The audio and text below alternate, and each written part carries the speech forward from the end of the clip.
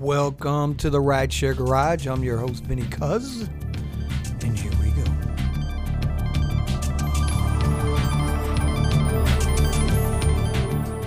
All right, let's jump right into this one here. Today's topic, this episode's topic, driver respect, or the lack thereof. You know, the other day when Uber was going public, you had all the analysts on CNBC. You know, they were offering explanations as to why, the stock was performing so poorly. And that's a whole nother deal. But they brought on Mark Cuban. You know Mark Cuban, owner of the Dallas Mavericks, Shark Tank, billionaire, self-made, what have you, thief. Anyway. He made a statement on there, and it just blew me away, right? And the statement was simply that driving for Uber or for Lyft, for most people, is a last resort. Now think about that statement.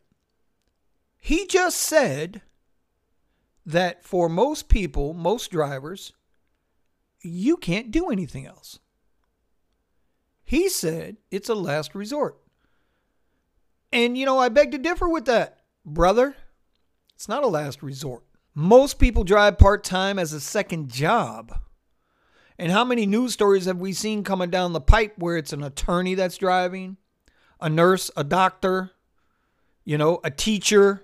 I take real issue with Mark Cuban's statement that it's a last resort. As if we're some kind of, below or beneath, average society. So to Mark Cuban, fuck you. The lack of respect for drivers is not from people like Mark Cuban.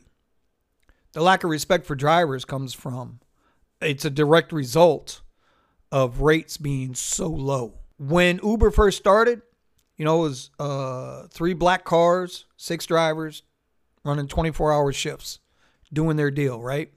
And Travis Kalanick and Zimmer, I guess, at some point. Well, I guess we could blame Zimmer. Anyway, these guys were sharp dressed, and it was a thing of status to catch an Uber. It wasn't just to, save you from getting a DUI or, going out and having a party night and you don't have to worry about the driving. It was, hey, let's just catch an Uber. Big difference between taxi cabs and Ubers. At least there was. All Uber cars were nice. They were a certain year newer, right? Clean. Drivers were throwing a few amenities in there, water, candies, whatnot, chargers. All things that drivers pay for themselves that the apps don't give anything. And then the apps turned around and put that onto the public. Hey, you should, our drivers have this, our drivers have that. Yet the drivers weren't being compensated. And then the rate started dropping. And when the rate started dropping, drivers started letting their cars go. Then the high turnover rate of drivers, because as the rates dropped, it wasn't viable for them to keep driving. Plus the cost of amenities. And then came the rider abuse. You look up and down any Twitter feed. The number one thing you see on Twitter from some of these young, snowflake, entitled some bumpkins whose parents probably needed their ass kicked too. Oh, driver doesn't have an aux cable. That's right. Why should a driver surrender his sound system to you? You're paying next to nothing to get from point A to point B, and you're disrespecting the driver the entire way. So why should he do something for you? With the culture that's been created over the last 4 years, I truly believe that when drivers get out there, they clean their cars. They're trying to provide the best service possible. But the more they lowered the rates, the more they struggled to find drivers.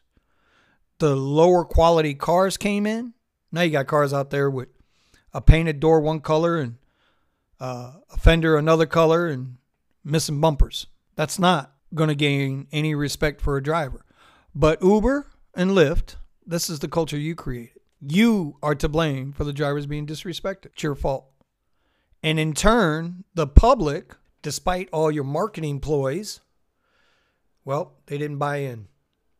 They didn't give you the money that you were looking for, and they damn sure didn't justify the valuation that you guys created for yourselves. Some might say you earned that disrespect.